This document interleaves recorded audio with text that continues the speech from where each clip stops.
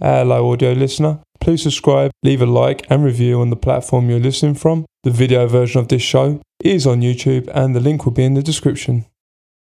Coming up in this episode, I was like, you know what? I just came to this new country. I don't know anyone at all, and you know what? I think it's time for a change. Also, I'm gonna be honest with you. I also go through that struggle. You know, like rejection as well. Rejection is part of the thing. I've been rejected by labels so many times. Yeah, man, it's been like tough. I had like tough years of like kind of like a identity crisis. Like, I don't know, man. Then I went through so many like phases of like, is that what I really want to do? Like, now I finally got to a point where I'm confident in what I'm making. Perfect, yeah. Now I finish a track, I'm like, okay, that track is sick.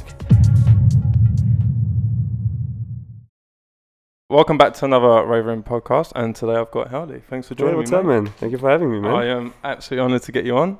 You're a Vancouver legend, so I appreciate it. Let's start from where it all began. So where you're from and how did your music journey begin? Oh, right. That's a very good question because my life has been pretty hectic the past couple of years. So basically, I was born in South America, in Venezuela. And then when I was 5 years old, my parents and we immigrated to Europe, to Belgium. So I always grew up in a Latino household, but learning French at school. And then, pretty much growing up, always studying music theory, music classes, playing the guitar since I'm 6 years old, pretty much. I mean, I haven't practiced in 10 years, so I don't consider myself a guitar player anymore. But so I always been immersed in music in general. Pretty much got into electronic music when I was pretty early, actually. I would say like 14 years old. That's where I got interested into dance and EDM and electronic music, from listening to the radio and like late night DJ shows, those DJs that plays like at 2 a.m. and that's pretty much how it started. So I had always been interested in music, electronic music, since a very young age, actually. So when did you move to Belgium? What age was you when you moved So there? I moved to Belgium when I was around 4 years old. I was born in 95, so it must have been 99, 98, 2000, 99, I think. My parents just decided to leave the country for extras and reasons, because my dad needed to study abroad, so they choose Belgium. So you can speak Spanish and Belgium. I can speak Spanish. I'm from the French-speaking part of Belgium, so I grew up speaking French. Also took some German classes.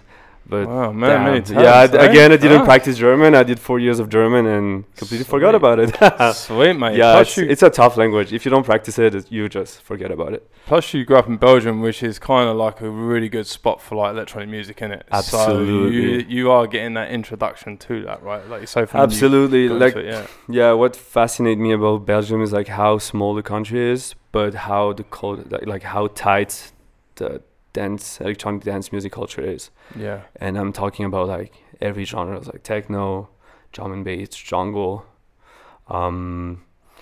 It's fascinating how like such a small country you can have such big and good events. And I'm not talking about like the mainstream events like Tomorrowland and all that stuff, but like we also had techno legends playing every month. Always grew up of course, growing up, I wasn't going to raves, but I was always listening to the radio, and I was impressed by how good DJs we had on the radio. Those late night shows, like 1 in, 2 in. That's why I would stay awake. I mean, I had to go to school, but I would stay awake and just listen to the shows, and that's how I got so inspired by electronic dance music, man. That's how it started, pretty much. Yeah, that's good thing about Europe, isn't it? Like, also Belgium do good beer as well. Oh, you know what I mean? Like, buddy. Way too much beer. I drank way too much when I was... We'll do a separate episode for that one. Yeah. But like you say, with the music like on the radios and stuff, like I grew up with like Pete Tong on Radio 1, right? Listening to that from like 13, 14. And exactly. So what kind of inspirations around 14 then when you were like getting into that? Like what were your inspirations? So I first Okay, it's an answer that a lot of people have, but like Dead Mouse. I Sick. grew up. That's Dead Mouse is a guy that really got me into like that progressive house like vibes, and I'm talking about like classics like Fax in Berlin, that track, which is from 2006, and I heard that track in like 2008. I was 13 years old. I was like, damn, that's a whole new world that just opens like before my eyes. Yeah. I'm like, damn, what is that? Never heard like electronic progressive house like that. And then I just became a huge fan of Dead Mouse, and then from then that was the era of like between 2007 2010, and yeah, I grew up listening to Dead Mouse, Afrojack, all those guys. Good era. Oliver Twist, the old like spinning records, kind of vibe, kind of era. So that very like dirty Dutch kind of music. So it was like very like. I remember house. that. Dutch, that was a good era. Yeah, that's showing my age now. Yeah, DJ Chucky, dude. All those guys. Yeah, that's sick. So those were my early inspiration when I really got into that electronic dance music scene. Like, so I always started with house and progressive house, and then my tastes are like changed through the years, but we're gonna get to that point later. Yeah. So obviously going from like Dead Mouse and things like that, that's kind of the progressive kind of, I would say trancey a little bit, because it was like with, trancey, you know, Tiesto and you know, all that sort of era. Obviously you're known for your house music, but when did you start dabbling into the house music, or did you do any other genres before that? So, no, my first love has always been house music and progressive house. Then, of course, you follow trends pretty much. You listen what's popping on the radio, like those like DJ playing on the radio. And, you know, there's different like eras. So then approaching 2010, that was like where like spinning records went huge. And we had those Alvaro, like Andrew Dimas, like DJ Chucky, Afrojack, and that's where I pretty much got into the more like mainstream side of EDM. And I think a lot of people went through that phase as well, like Avicii, all those guys. Everyone done a bit of that. Of course. I was talking to my friend Dom, still London, and it's funny because we were talking about like our old like inspiration and all like musical projects, and he was making like that big room Avicii style before, and I was doing it as well, because those were my inspiration like back in the days from 2010, from 2012 when I started like dabbling with FL Studio and music production. So and then from 2012 to later on, I went through so many phases, man. Then I got really tired of that big room mainstream Tomorrowland sound, which I didn't like identify with anymore. So I just went into more like drum and bass then, and I started listening to Jump Up. That's a complete U-turn. It has nothing to do, man. We can go deep on this. We can go very deep, because a few people know that, but I'm a huge drum and bass head, and I had 10 years of drum and bass, and I'm still a huge drum and bass fan. I mean, drum and bass and all the subgenres like jungle, Jump Up, Neurofunk, Neuro, etc. So So what were your inspirations for drum and bass? And like, being in Belgium, is drum and bass a big thing in Belgium? It's a big thing, yeah. So after I went to those like big room. I got very tired of that big room sound. Then I discovered like Mackie G, 2014, and I came across a live set that he did. I don't remember which one it was, or like a 15-minute set. But gnarly Jump Up, like the Jump Up from like 10 years ago. And it was so good, man. I remember hearing it and I was like, what the heck, man? Like those sounds, it was like, it's so gnarly, but like it has an essence, right? Yeah, man. Yeah.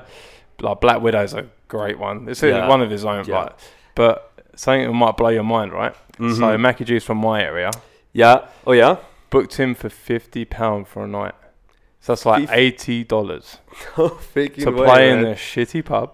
Yeah. And he came and was like, as long as you can just pay me a bit of money and pay for my gas, like petrol. I was like, man, because my friends were drum and bass producers and MCs. And they knew him, and he come down. So when you say Mackie G, Mackie G is legend. Headaches as well. Yeah.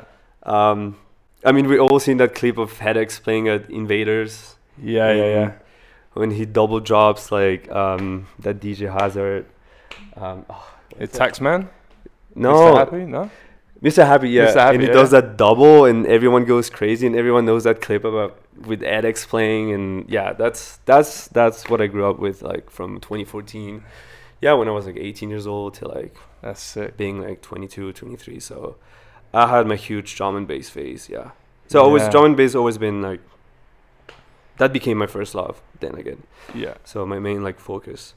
Oh yeah, man. And then I actually went through so many different like genres and phases. Let's hear it. Yeah. So after no, I wasn't producing drum and bass. I was just like more like getting into raves, the raving world, going to shows, concerts. But the music I was producing at the time was so much different. I was making very like down tempo-ish, like old Flume kind of style. Blending like hip hop, down tempo, electronic, like future bassy kind of things. Yeah. So yeah, it was a bit of a contrast because I like to party and go to like drum and bass shows and events, and then at home produce for myself and have my own like softer music that I would produce and share to the world. That's pretty much it for now for that area when I was like growing up. Then as the years went by, I focused on my older project, which the name was Flies, and that's where I got really serious about like music production, and that's where I signed my first like record deal with the YouTube channel called Majestic Casual. Oh yeah. And everyone knows it. Everyone went through that Majestic Casual phase. So I just signed a first record deal with them in 2016, and I just kept releasing with them, and I grew that project to like I was having at some point like 200,000 listener per month. So that project was going very well. And I don't know, man, then I went through so many like phases of like, is that what I really want to do? Like, and self-doubt. And then we approach my Canadian like phase slowly. But I've been doubting myself a lot of time. So I was releasing like one track per year. So I wasn't really sure which direction I wanted to go to, because I love drum and bass at the same time. And then I started liking like house and tech house again. And so I was like, I have so many like influences, and I don't know what to do, man. What should I produce? Should I have different like projects? Should I make the same, like use the same project to get all the different style, like type of genres out? So man, it's been like tough. I had like tough years of like kind of like a identity crisis. Like I didn't know what to do. Pretty much. I've been through the same thing, and I went through my garage phase, my drum and bass phase. Exactly. Then back to like, but I've always loved house in the background, right? That was your background, That's always my house thing, right? It was always there. But because the area I grew up in, drum and bass was the thing, and garage was the thing, right? And absolutely. Then I didn't produce for like 5 years when I moved here. Oh yeah? Yeah, I didn't produce at all. So I just stopped. I just lost interest. Like you say, identity crisis, right? You don't know what kind of... Exactly, and it's just like so much. It's just like lacking confidence in what you do. I mean, we all go through that. We all go through that, you know. For sure, definitely, yeah. So because you like so many different type of music, and I think everyone can pretty much say that, because we're not stuck to one specific genre, and we have influences from everywhere. So it's just so hard to just find your like niche and just like be like, okay, now I'm gonna commit to that style, you know. Yeah. Because then when you commit, then you're like, okay, I have to build my brand, I have to make that type of music, and just, I mean, that's how I perceive it. So that's how I felt it. So I was making music on the Flies, and then I had like a bass house like side project, and then I started like a drum and bass side project, and then I canceled those two projects, and then went back to the Flies one, making more like Flume type of vibes, and then man, just it was everywhere. It was so hard to decide, man. And then I was making so much different music. Yeah. And I had so much music that at the end I just get so overwhelmed, and I just don't release music anymore.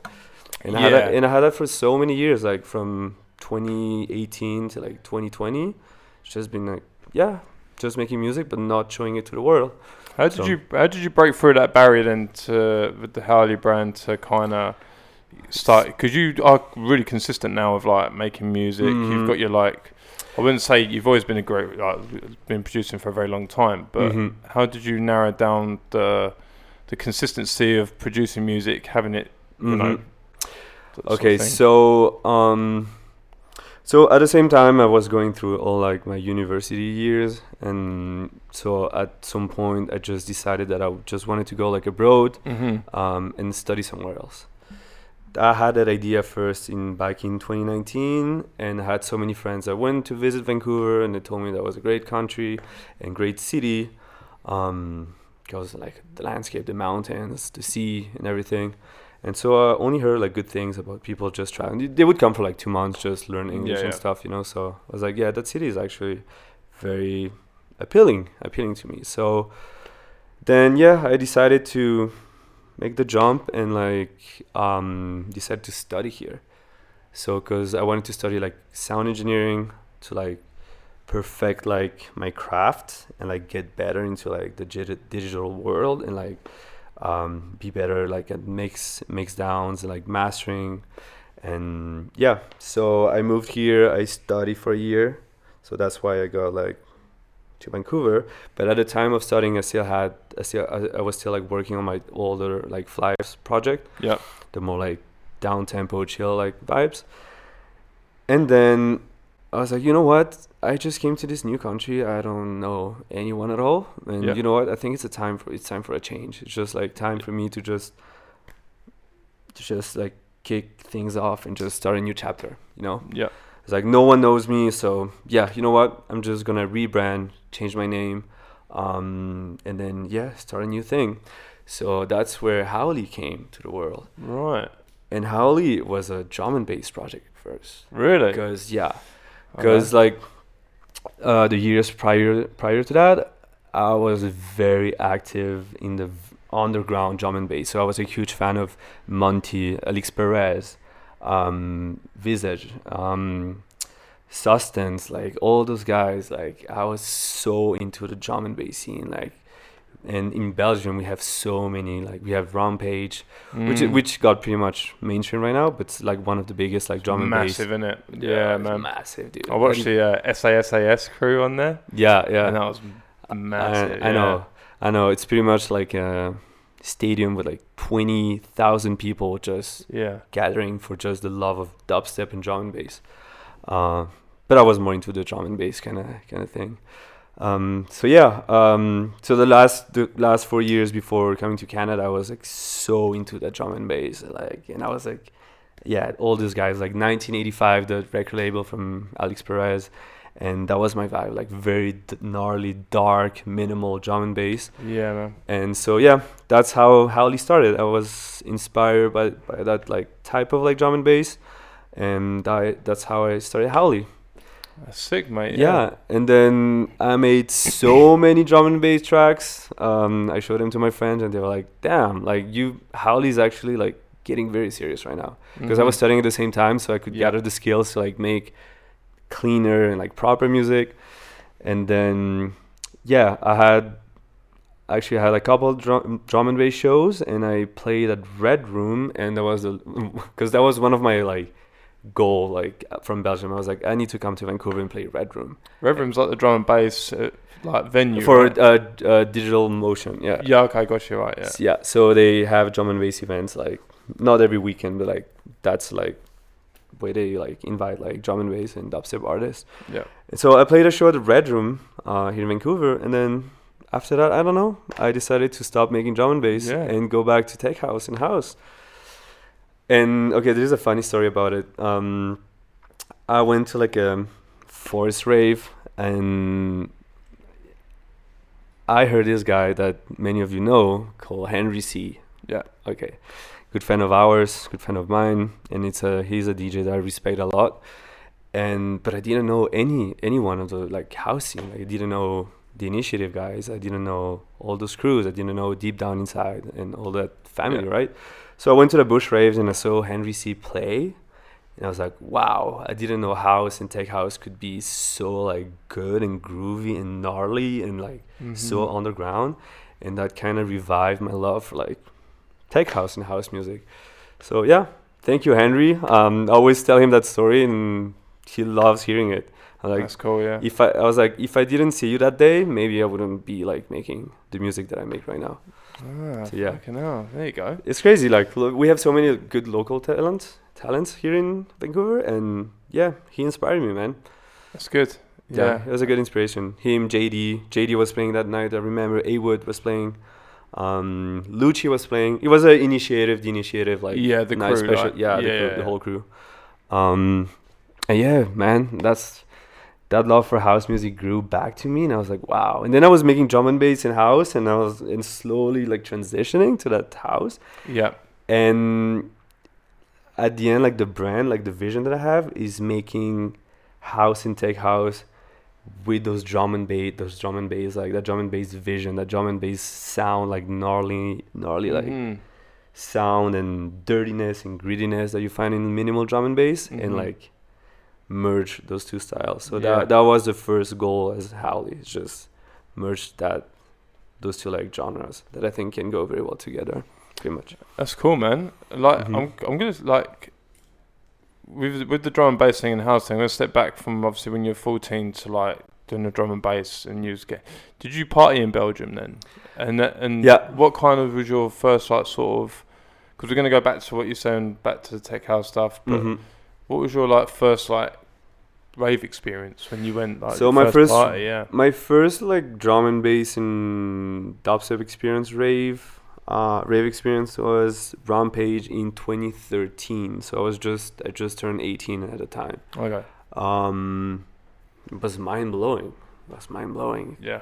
It's like, how is it possible to like go to a stadium with 20,000 people and just that collective energy, and everyone reunited for the love of that. Everyone is like reunited to celebrate drum and bass and dubstep. And I was like, holy cow, dude, that's crazy. That's because I've never been to like a proper rave, because I was on the rage before. For sure, yeah. So, and then I went to a festival that we have in Belgium called Doer Festival, which is like one of the biggest in Europe. We have like 400,000 people that go to that festival. Whoa. Not at the same time, but like and it's like 5 days long. It's massive, and it's so like diversified. You have like drum and bass, dubstep, rap, house, techno, whatever. And then I started going to like the drum and bass stages, and I was like, wow, that's just crazy. I think I love it. You know, it's that's how I started disconnecting from like that EDM from like 2012, 2013, 2014. So yeah, I had my Rampage like drum and bass phase, and then I kept going every year. So I went to that Rampage like event 6 years in a row. That became our little like yearly ritual, pretty much.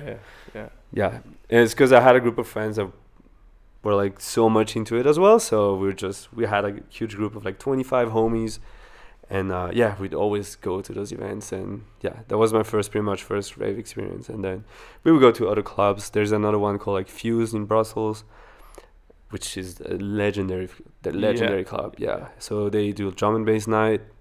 They do techno nights, mainly techno, like most of the time, but they have like a drum and bass room, and then sometimes they put the drum and bass into the main room, and that goes nuts. So yeah, last show I've seen there was before moving to Canada was Alex Perez at that, it was gnarly. It was so good, dude. So how did you get your first DJ like gig? Like when was that then? Obviously we're touching your first rave sort of thing. So how? Yeah, I started DJing pretty early before. Producing music. I started DJing when I was, so I'm 28 now. When I was like 15ish, 16ish, I had like a small like Hercules controller, RMX, you know, that's very small one, metal one. And then what I would do as I got two turntables, vinyl turntables. At that time it was called like time coded vinyls. So I wasn't playing like proper records, but I could control virtual DJ in Serato with those like vinyls. And that's so I could get like a vinyl touch, but like controlling like a software. So yeah, and I had so much fun. Like that's how I started to DJ, and then I had another controller, and then I sold everything so I could buy like studio gear. But yeah, I've been DJing for like quite some year. But then, yeah, my first official gigs, I would say, were when I was making music under flies. So it was more like not DJ gigs, but more like I would do like prepare like a live setup, live show pretty much on Ableton, and do like a kind of like a hybrid like DJ and like live setup. And yeah, I played pretty good show. I opened for artists like Fake Here, and I play like a great venue that's called Le Botanique in Brussels, which is one of the staple one. Like every year they have like a festival that lasts for like 2 weeks, and there's like shows every day, and there's like 6 rooms. So yeah, that's where it got serious for like my Flies project pretty much. So yeah, those were my first like really like serious like shows. Yeah, but I didn't have many because the scene in Belgium, it's hard for like smaller artists to like get booked. I feel like. Is it quite oversaturated?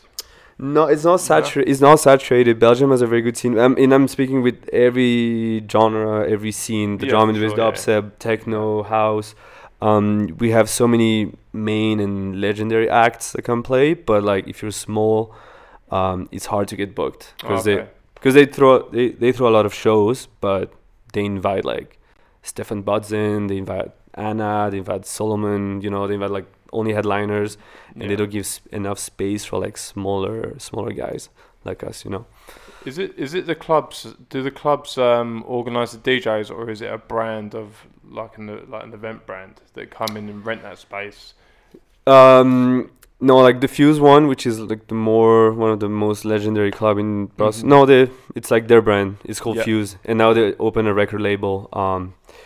So yeah, it's just a Fuse night, but they have so much like power and I mean they're so like known in the scene that they can invite anyone. Like I've seen so many good DJs in there. Yeah. One of the last shows that I've seen before coming, it was Skin on Skin and Mole Grab. Was so good, man. Yeah, Skin on Skin blew my mind. So good. Out of all the people you've seen, then who would you say would be like the best set you've ever watched? Dude, maybe I'm biased because I always had a love for like drum and bass, but like I don't know, Alex Perez, man. Yeah. Wow. Yeah, and talking about drum and bass. Yeah, drum and bass, obviously. Yeah.Alex Perez, man, that guy is a beast. His vision of drum and bass is so like tight, and like you can hear like a track and you can tell it's Alex Perez, like, and his shows are like so like gnarly, and like because the scene is so tight, like people that go there, they know like his label, they know all the artists, they know everyone, so like the energy was always so like rowdy and like so raw and like so uplifting. I don't know. So yeah, that was Alex Perez. I don't recall when it was, but it was like 1 year before I moved to Canada. At the Fuse Club. Yeah. And I have to give a shout out to like those DJ called Brethren. So it's like 3 guys, and they have a party concept called like Brethren Invites, and they invite Alex Perez, and they invite like a bunch of like drum and bass guys from the scene. Okay. So yeah. That's cool, man. I had my goal in like drum and bass area before coming to Canada. It lasted for 3 years, and I was like crazy about it. And all my friends were like, I was like bringing all my friends. Are like, you're gonna love this show. And every time we would bring new friends to those shows, they were like, damn, dude, that was so good. I love drum and bass now, And I would bring new friends. Then we had a group of like 40 friends and we could like just go to raves together at any time. And yeah, everyone was having a great time. So when you sold your DJ equipment for studio stuff, what was like the first sort of introduction to the studio that you kind of got yourself into equipment wise, like DAW, all that sort of stuff? Like, so how it started? Yeah. Actually, I just started with FL Studio, but it took me like many years I was just like messing around, not taking that like seriously. I guess like everyone. So for like 3 years, from my 17 to like 21, 22, I was just like making beats and like nothing serious. And then I started like to getting more inspired, and just at some point I was like, you know what, like I should like consider like learning more, because I didn't have any mentor. Back in the days, you didn't have that many like tutorials on YouTube and stuff. No, you didn't know. No, you didn't know, dude. I'm talking about like 10 years ago. Yeah, so like 2012, 2013. So it was hard to learn by yourself. And then I don't know. I took it more seriously at some point, and I was like, I think I have potential to just, I don't know, land like the first record label like thing that signed with a record label with Majestic, and that's where I began to take it seriously. So I was still like just working on FL Studio. Gear wise, I just had like an old like Akai like keyboard, kept it simple, and just a bunch of speakers, and that was pretty much it. And then at some point with playing shows and working, I could afford a MacBook, and that's where I decided to switch to like Ableton Live. Yeah. And my whole life changed when I made that switch. Yeah, no hate on FL Studio, of course, because I still know how to use FL Studio, and I love it. But I don't know, when I switched to Ableton, I was like, wow, there is so much power to that software. And so that's where I started like getting more like MIDI controllers and gear, because I was just like plug and play and so easy, and like you could customize macros and stuff. And then I was like, wow, I have so much more freedom right now. And that's where my creative juices started to like flourish, pretty much. So you're more of like a hands-on kind of, make music from hardware and stuff like that, right? Yeah. At first, I would use a bunch of keyboard to just record just like melodies and stuff, like top lines. Yeah. But I would still like work on the mouse and keyboard to just do the arrangement and stuff. And then slowly when I got here, I got more interested into like analog synths. I have one. It's called a Behringer K2, which is the K2. Yeah, it's modeled after the MS-20 from Korg. Yeah. The sound is very good. So that's my first piece of analog gear, and then I started having like a Akai, like the MPC 40. APC 40 MK2. APC 40, yeah. Which is like a surface, like control, like surface, like you like with transport control, so you can pretty much control the whole DAW with it. Yeah. And I started like do more like live jams and like triggering clips and working on the session view on Ableton, and just like, I don't know, get more of a touch of like that analog and like messing around more with hardware and stuff, And my opinion, it's easier to do in house and tech house, because there's a lot of like loops, so I would create my loops and stuff and my sequences, and then I could like start recording it and then just playing and messing around with it. I see. Yeah, the K2 is fucking wicked. Like, it's a good one. I've got the TD3 bassline. The OG one? It's really good, man. It feels like a piece of shit, like cheap, but it's sick though. Like, it's modeled after the Roland. Yeah. And I wanted to buy that one. I always wondered how it sounded. It's really good. I think it's a pretty good replica. Yeah. And the Pro one as well. I want to get that. That looks sick as well. Oh man, I want that bassline generator so bad. Yeah. Yeah. Because I love those like acid like bassline and putting those resonances, and you're just like it ain't bad for a cheap one, I'm telling you. It's pretty much on the money. Like when you like, I watched a video on YouTube and they compared the real one to the it's pretty similar. Yeah, I know. Unless you're like a audiophile that just, some people don't agree with like Behringer like philosophy, because they're doing replicas, but it makes like things more like affordable and accessible for like musicians and stuff, So I agree with it. I'm like, at least if you can make more musicians like discover and enter into that analog world, it's great. It's great. So when you were talking about like obviously your the hardware stuff and using Ableton, what would be like? How would you explain your process of making a track? Because people that listen, like, what would be your process to? Because that might benefit someone else, right? So I'm someone that's when I work in a build track, I'm very picky about, not picky, but like I want to give so much focus on the drums. So I would start with the kick clap first, and then straight away like build like a hats groove, like in building hats.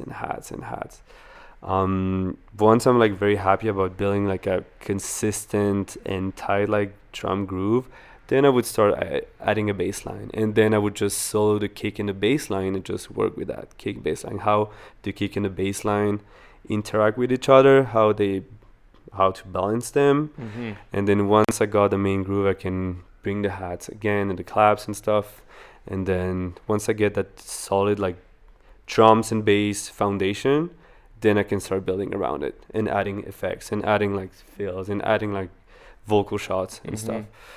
That's when I do more like tech house and house like centered kind of tracks. Sometimes I do more like melodic and progressive techno tracks, you know, like Christoph or like Dave Seaman and all those guys. And legend. I love Dave Seaman. I love Christoph, man. Shout out to Dom Still London, because we love that his track Richin, which is called, and every time he plays it, I'm like, you know about that track, that's why you play it. And then when he's there, like I play it as well. Like, yeah, it's like such a good track. Anyway, in that case, I like to work with just a bass line, like a bass line, and then stack vocal shot on top of it and atmospheres to create that like melodic like ambiance groove. Like, and then once I get that thing like solid, then I would start like building the drums around it. So it depends on like what's my approach. If I want it make it more like housey, then it's more like drum centered. If I want to make it more like melodic and like progressive techno, then it's more like about the bass line and synths and pads, and then the vocals, and then I would build like the drums around it pretty much. That's sick. And when you like make an EP and stuff, I want to touch on this as well, because obviously you've done a lot with the Flyers thing and things like that, and getting your track signed. Because obviously you brushed up on like your confidence, losing that. What we both did, like both talked about it, was losing confidence to make music. How did you find the confidence when starting? That's was it going to be your most vulnerable to start back. Yeah, like when you got your first drum and bass track signed. How did you find that confidence to do that? You know, 'cause that's kind of the most like newish part of getting into it, right? It's honestly because at that moment when I was starting to make like drum and bass music, I was still at school, and so at school we would get a lot of feedback from each other. So we would do like feedback sessions, because everyone was at a different point of like their music production journey. Some guys never produced, and like never, and I've been producing for a couple of years, so we would like help each other and like we gather feedback. And then when I was like showing my drum and bass tracks, they were like, wow, like that's so good, dude, like you should like start like just gaining more confidence and just getting those tracks out, you know. But no, actually I never released like any drum and bass track just ever. None at all. No, just what, no. So when I started Höwley, I was making a lot of drum and bass and like 140 dubstep, like dubstep. Right, okay, yeah. And yeah, I mean I have a folder with like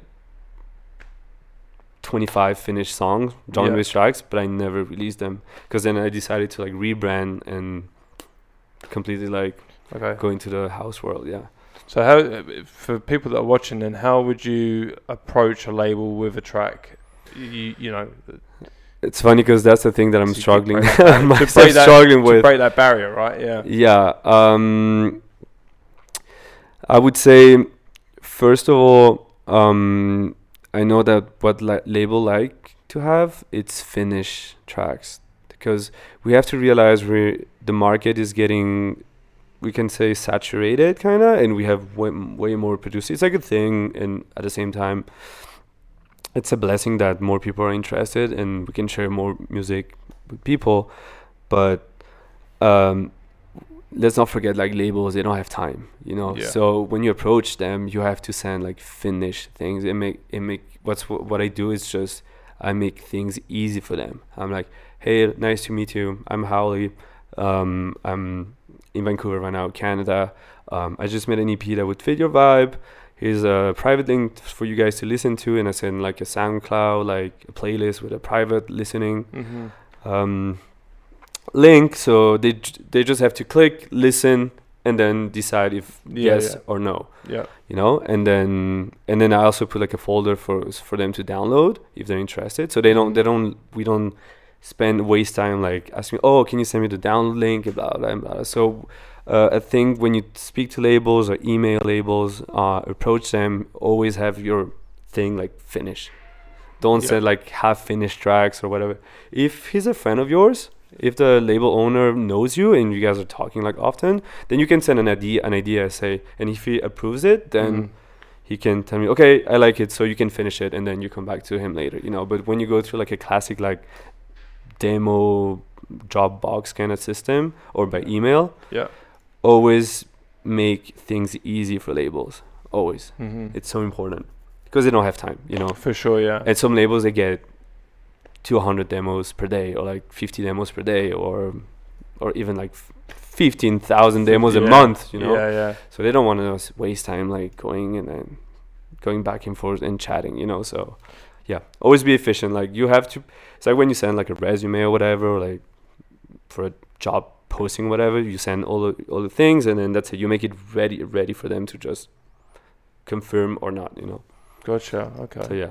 So So do you find a label and then think I want to sign to that label, then build the track that you want to suit that label, or do you make music and then find the label? I make music. I mean, I go through phases. Sometimes I feel like making like very like tech house or like tribal tech house or like more like hard hitting tech house, and then I'm like, because I've been like listening, for example, to that specific label. Let's say Hellbent by Clooney, and I would make like those like very groovy tech house tracks, and I make one or two, and then I'm like, okay, that was my vision at that moment. That's what I wanted to create because I got inspired by that label, so I'm gonna send it to them, for example.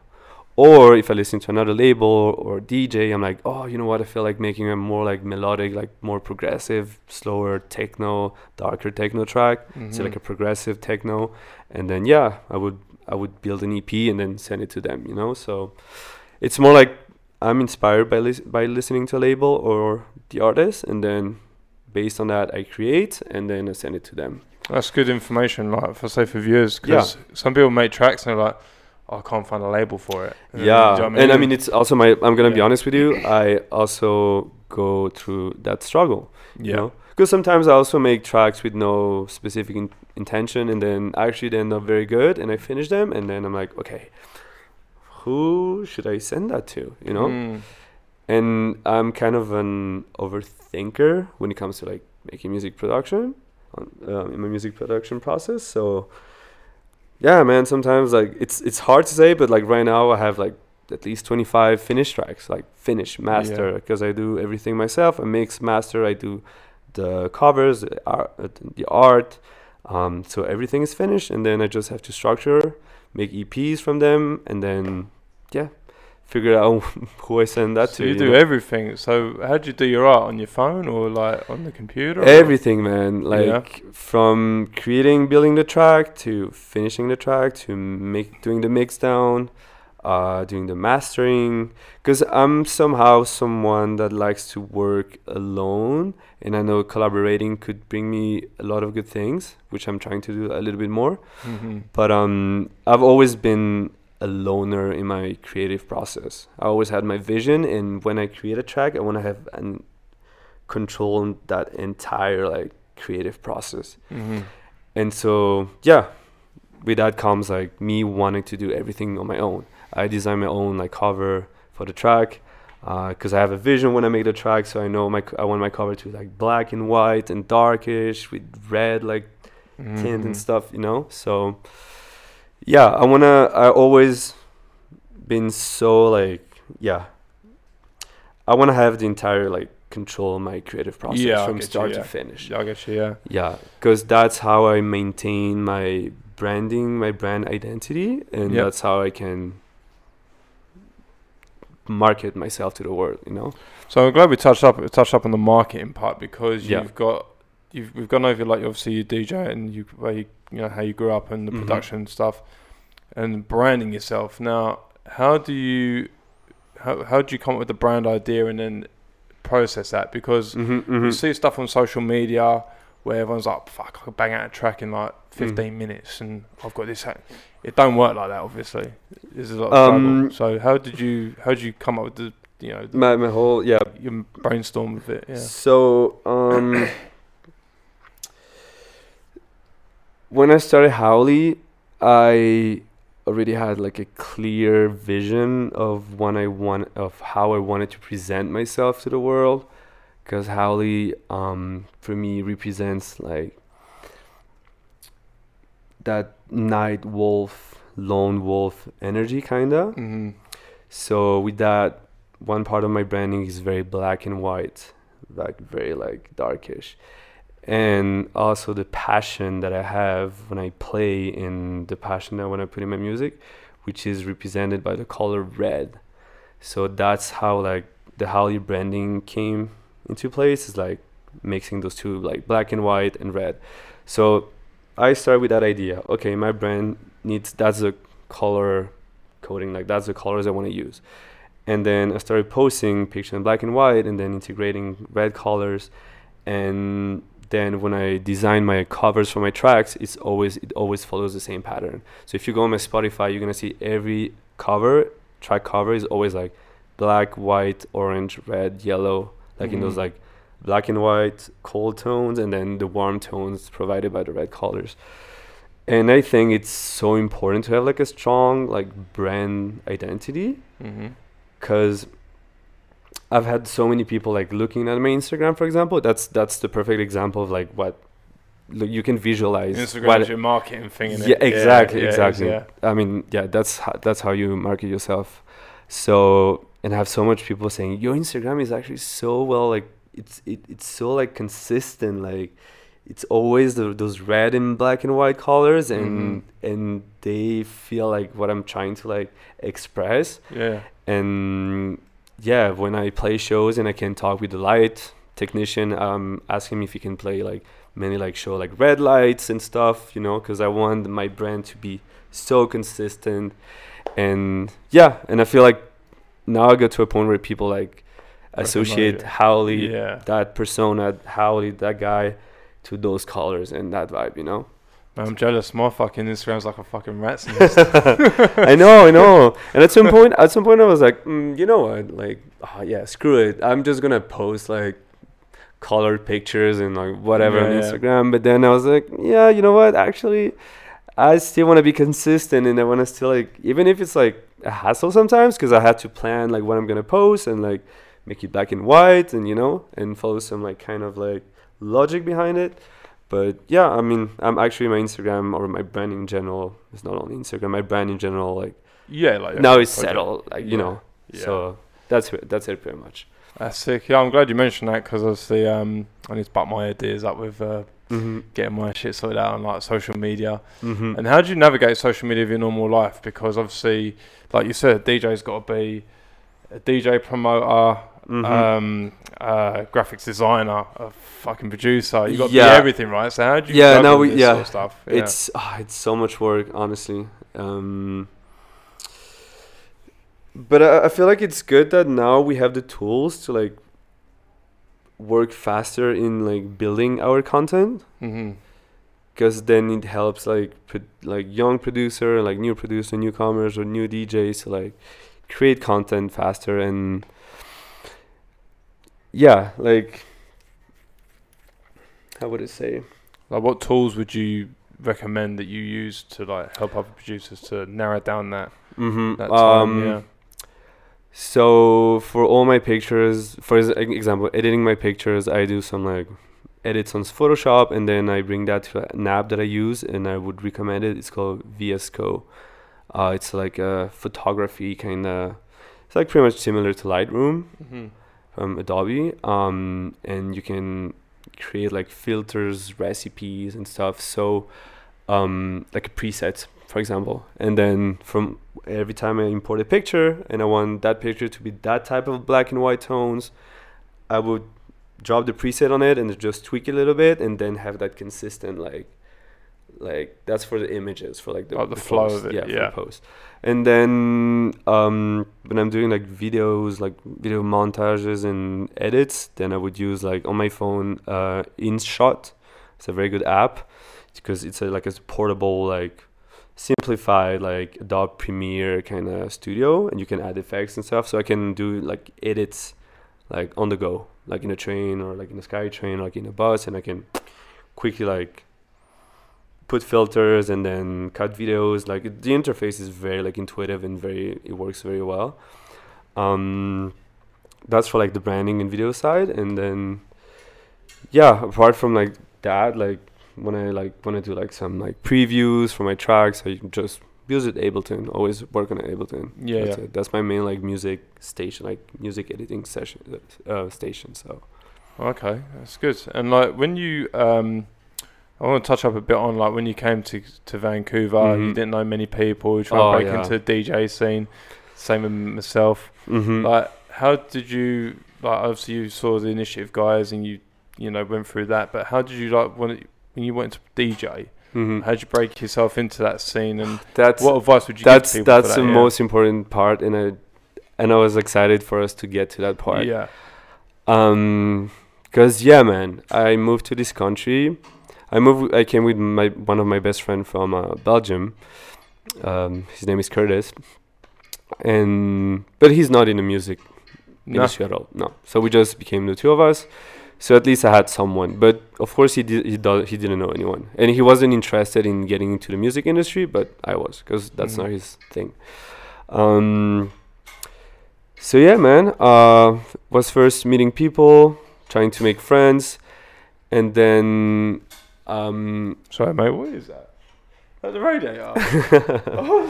Is it I think it's a heater. It's a heater that's like. That's all good. It's a heater that's like. I was like listening. I was like ding ding ding ding. I was like there was someone stuck behind. It's just the water here. It'll so we had to stop because of the thing, but So how did you get into the DJ thing in Vancouver? Okay, so as I was saying, I came by myself with a friend. He's not interested in the music industry at all. And he's more of an introverted type of guy. So he's like, he likes to be by himself, you know. So when I was going out, I was trying to go out by myself and try to meet people and go to the beach and or go to an event or whatever, bush rave, and try to make friends. So that's how I started, just trying to make friends first. Then I started going to those the rave by Initiative, where I told you I saw Henry C play, and then he completely blew my mind and completely reprogram my whole brain about music and house music in general. That's where I knew I had to hustle to meet people, meet these guys. Who are they? Why are they playing so good? Why can they throw a bush rave and have 1,000 people, you know, and I want to be part of that. So I told you, I sent a message to one of the guy from Red Room, and then I could play that Red Room show. Yep. And then after that, I made a switch to finally making house and tech house. And then I met, so there's a group, a collective called Atlas Camp. Right. And so it's a community that organizes events, and they do crowdfunding and funding for Burning Man. And I got introduced to them by one of my friends, and they were throwing a rave, couple hours driving, and I went to that. And that's how I started meeting DJs, and I love the vibe, I love the connection, and I was wow, another rave where I'm so inspired by sounds that I never heard, more tribal house, more tribal tech house. So that rave, it's not a rave, it's more like a camp, camping rave, bush rave that lasts 3 days. And then that's where I started connecting with people and going by myself, introducing myself to DJs. And just being nice to people, trying to help when I can, partying with those people, you know, and just having a great time. And that's how I started getting to know one DJ, then a second DJ, and then I met the guy who organizes it and stuff. And then that's pretty much how it started. And then I started talking about me. I was hey, I'm Höwley, I'm just getting back into the house music, techno, tech house scene. And if you have a gig, whatever, one day, or I can play for you guys, or just we can just jam, you know, like I'm down to show you guys what I can do, which happened. And yeah, and then actually, like, the only secret is just you don't have a choice, but you have to go out, you have to go to events, you have to go talk to people, you have to go to the DJ, and of course always give space to the DJs. Don't be always too pushy, but just like when a DJ finishes and you see he has some like free time, like, hey, introduce yourself, like talk, and oh, I'm a DJ as well, like, how you doing? And then that's how you engage conversation pretty much. Yeah, it took me some time to like starting to get noticed, and then at some point, for some reason, Vantech, the guy from Vantech, shout out to Pau and Mika, I love these guys, they reached out to me, and I was like, we're throwing in bush rave for like 4 days, like 3 hours drive, it's gonna be a big event, we're doing a collab with like another collective. And then they were like, are you down to play, like officially? Do you want to like play as Höwley, like officially first tech house gig, you know? And yeah, they booked me, it went amazingly well, and that's how I got closer with the Vantech group. Nice. So Vantech was the first collective that gave me that chance to like play and show myself to people, because I was no one, you know. So they give me a good spot, and then because I sent a mixtape before, and I was like, oh, you can play pretty high energy or like pretty groovy or whatever. And then they booked me a second time, and then starting from there, like I was on posters, and then other people started to reach out to me, and then I met friends, and then you slowly start to build like a team and friends, and then friends that are DJs, and then you get closer to other DJs, and that's how you build like your community pretty much. And then another person that I have to give a lot of credit to is Koji Aiken, he owns Kumo. Yep. Because I was in school with him, and he knew I didn't know anyone, and he was the very first guy on the first day at school when I just arrived in Vancouver. He was like, "Hey, buddy, like I know you don't know anyone. We have the same mission. We want to be artists. We want to get into industry. So I want to be your friend and help you out." And so shout out to you, Koji. This guy helped me so much to like meet other people, and he would always I would be with him, and he would introduce me to like people and stuff, and he invited me for like a live stream. And so yeah, that's pretty much how everything like started to like shape itself. And yeah, then it's just luck and hard work, man. It's just showing up to events. We underestimate the power of like showing up. Just even if you go for an hour, you go, you smile to the DJ, you say, "Hey, what's up, man? How you doing? Great set." That's enough to like definitely to get like, you know, and have people like remember you, you know. Just show a face. Exactly, show your face.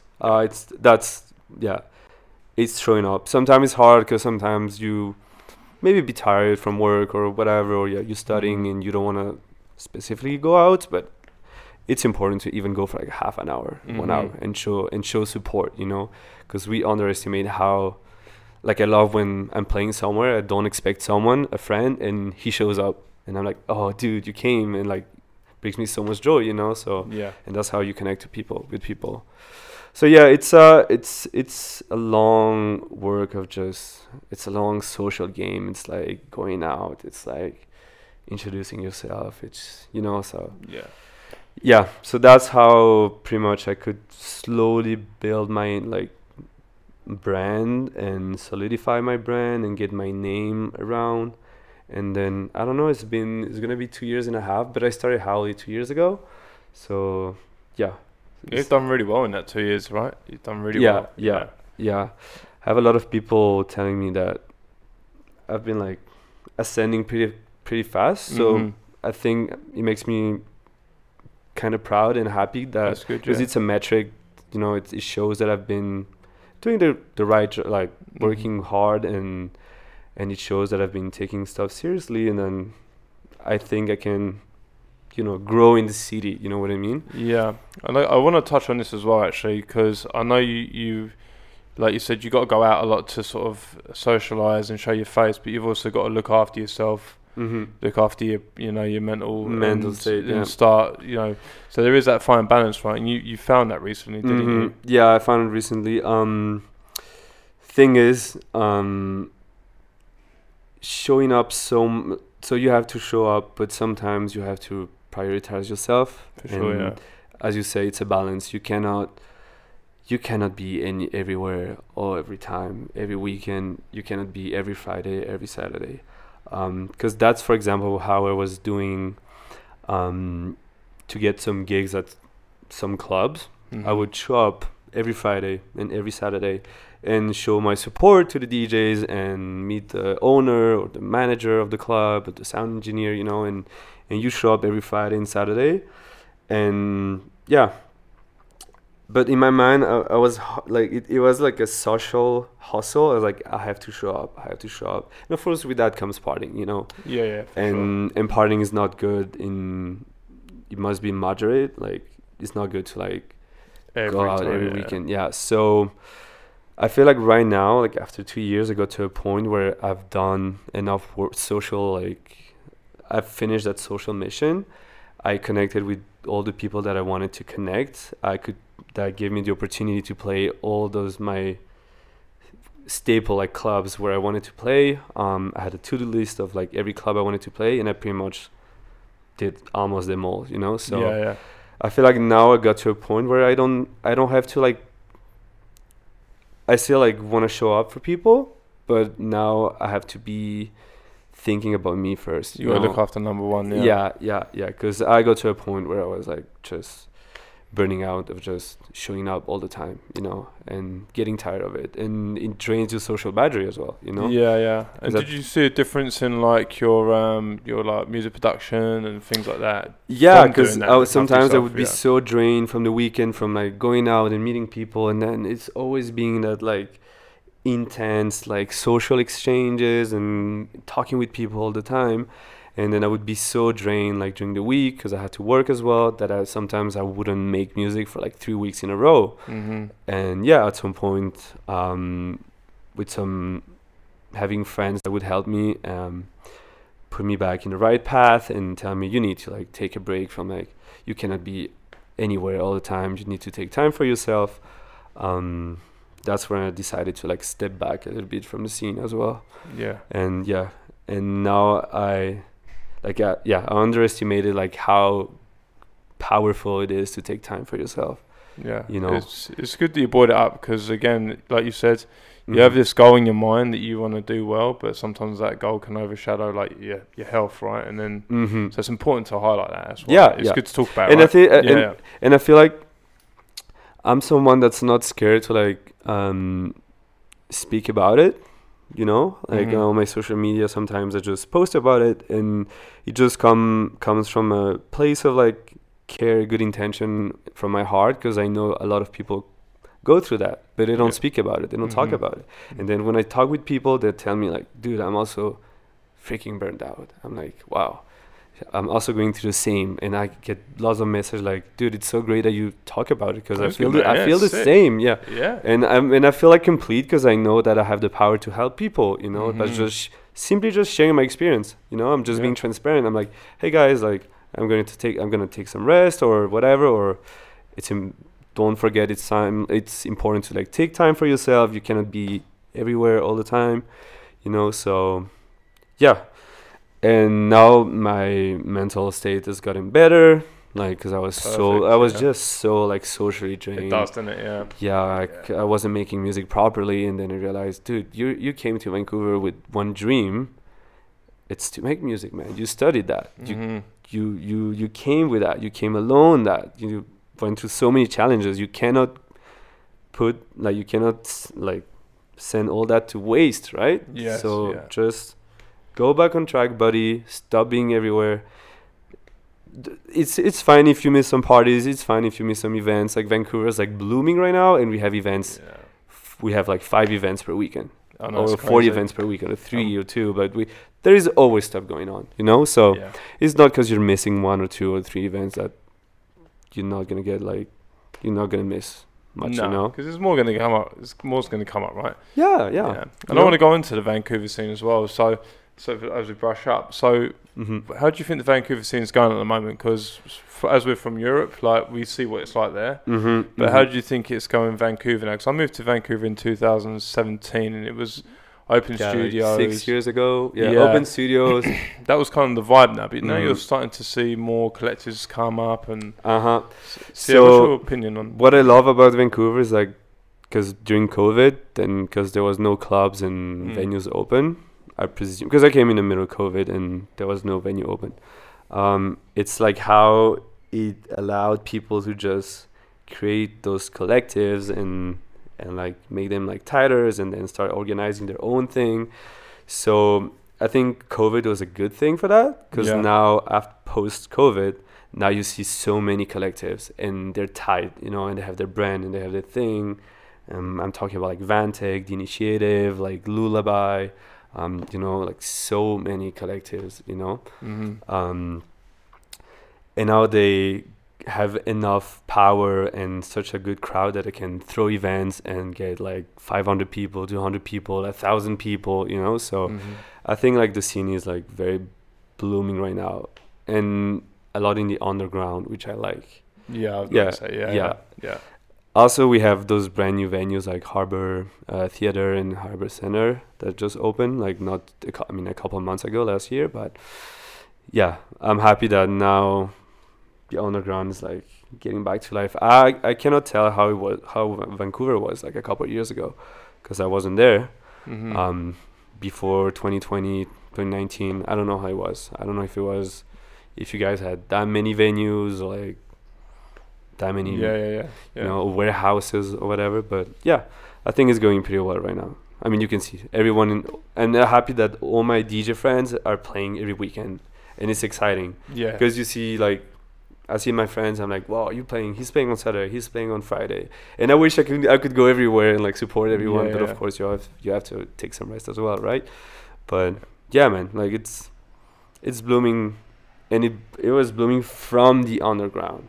Yes, that's a good thing. That's the thing. Yeah, that's the thing. Yeah, definitely. That's the thing, Because like we got the new club now, the Vault, right? And the Vault is such a good example. Yeah, because like in Europe, you get like 3 rooms in a club, right? Most of the time, you do, right? Always, yeah. And since I've been here, you've got 1 room, a line up. But now the Vault's that you've got 3 different rooms. 3 rooms and with different styles and different like artists. Yeah.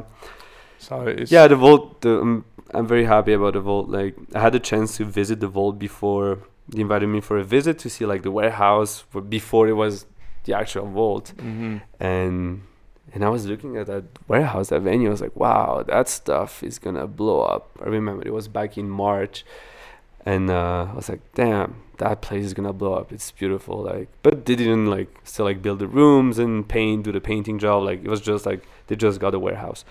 And yeah, I'm happy how the Vault just got so big right now. Yeah, it's a good thing for the Vancouver scene, isn't it? Yeah, very good. Yeah, and we still have all those like regular clubs like Gorgomish that are doing a great job as well. Still, yeah. The House with U+1. We have Vantec. We have our friends from Lullaby that try to have a collaboration with Vantec as well. They have an amazing Lullaby. They have an amazing crowd. The Initiative also. I mean, they've been like top tier since I came. The Initiative always blew my mind, and like how good of a crowd they had. And so I mean, I've been like starting to like being very active since. So we are in November, I would say, like since a year ago. That's where I started to be very active in the scene. So it's still like pretty recent. That's where I started to get like bookings and serious bookings, like at least once or twice per month, and then it became like sometimes every weekend or 2 times per weekend, and then Sweet, it's luck. It's just luck and good luck and just social hustle as well. So going on from that, and what's the future for Höwley? Like, what's going to be coming to the table that you can reveal? What's the future for Höwley? Yeah, what's the future? What's on the table? Like, so you can reveal to us. But I mean, I can't read in the future, fortunately, but I I don't want to be like that cliche, like, oh, big things coming, right? we all say that, right? Yeah. But now I finally got to a point where I'm confident in what I'm making. Perfect. Yeah. Now I finish a track, I'm like, okay, that track is sick. It's not like I finish a track, I'm like, oh yeah, I'm gonna put it on the side, and then I realize I forgot about that track, and then I'm like, damn, another track in hours of work, not going to waste. But so yeah, now I'm confident in what I'm making, and now I have a better vision in about like the direction I want to go to, and so now I know which label I want to reach out. I want to work with a label here in Vancouver. I want to work with another label and stuff. So like now, like I finally shaping my EPs and like making proper release plan, and then I'm getting everything ready, and I'm ready to fire. Like in a month or two, I'm just gonna get everything ready, and just so it's just gonna depend on that. Depend on that. I mean, I would love to start touring the US one day, you know, of course, because I'm just next door, right? So that would be an objective, of course. I mean, it's not requires a lot of work and patience, but maybe in a year and a half. It's just good luck, man. You know, some guys have been producing for 6 months, and they get a record deal, and they blow up in 2 months. You know, like so in not even a year. Some guys are just from here to here. You know, it's luck as well, and a lot of work as well. But so I don't know. Like the future is so like uncertain. So just keep going forward. Keep going. Yeah. Keep moving forward, man, and just. Yeah, you have to be confident and don't be scared about like rejection as well. Rejection is part of the thing. I've been rejected by labels so many times. Yeah, I'm glad you've been in this hub. Actually, a lot, dude. Like how many times I send like EPs and I'm confident they're very good, and they're like, oh, that's not what we're looking for, but thank you, but keep grinding, you know. Yeah. Send your stuff, and then of course it's like. It hits like your not your ego, but you're like, damn, then my music is not that good. So but that you need to use that as a fuel to hustle and just like make it like more perfect next time, you know. I don't think it's your ego, like I said. I think it's more like I've put hours into this. Hard work hasn't been recognized. Exactly. But again, you don't have to take it personal. Like if definitely you don't, it's just that's what makes you grow, right? Yeah, definitely. So, and that's how I was growing up. I was sending demos like a year ago, and they were like, no, it requires more work, blah, blah. And I'm like, okay. And then I make a track. And I feel like every single track that I make right now and I'm finishing, they're getting better and better. That's and good, now they getting closer and closer to my vision. So, I mean, it's like getting real now, you know, like, because I have a vision, and then I want to bring that track like to as close as possible to my vision and how I project me playing the show and playing that track and how it's gonna sound like, you know. So yeah, man, it's just, I mean, it's like any skills. You have to make music. Fine tune it, make music. Don't be scared of rejection. It's gonna happen. It sucks. Or you want to DJ somewhere, and then sometimes you can fuck up your set, you know, like it happens to everyone. And then, or you know, like, but just don't beat yourself up for that, you know. So do you plan your DJ sets then, or do you like just go in there and think, I'll read the room and kind of go from honestly, it depends. When I have like a show that I feel like it's a very like staple and very important show, like I like to like do some prepping, know which tracks I'm gonna play. I know some tracks go well together, you know, so I'm gonna play them like one next to each other. But I always kind of follow like a kind of a roadmap. Sometimes when we organize like a last minute bush rave and we have like 200 people in the forest, I don't prepare stuff. I just improvise. I read the crowd, you know. If the set is if I know the set is recorded and I want to like post that set like online, then I'm trying to like prepare the set so it's like also like people can listening to it and like has some like coherence, you know. So honestly, it depends. Sometimes I can kill like a improvised set, and sometimes I can not nail a prepared set at all. Just wing it. It depends. Honestly, it depends. It depends how tired you are. It depends how focused you are or not. You know, like, so it depends. I had both. I had amazing sets and I had bad sets, you know. Yeah, so they happen, right? Of course, man, and that's how you learn. Yeah, and when I play a set and I'm like, the crowd wasn't as responsive as I expected them to be, then I'm like, okay, so I know I need to change that, and I need to work on that, or I need to learn how to read the crowd a little bit more.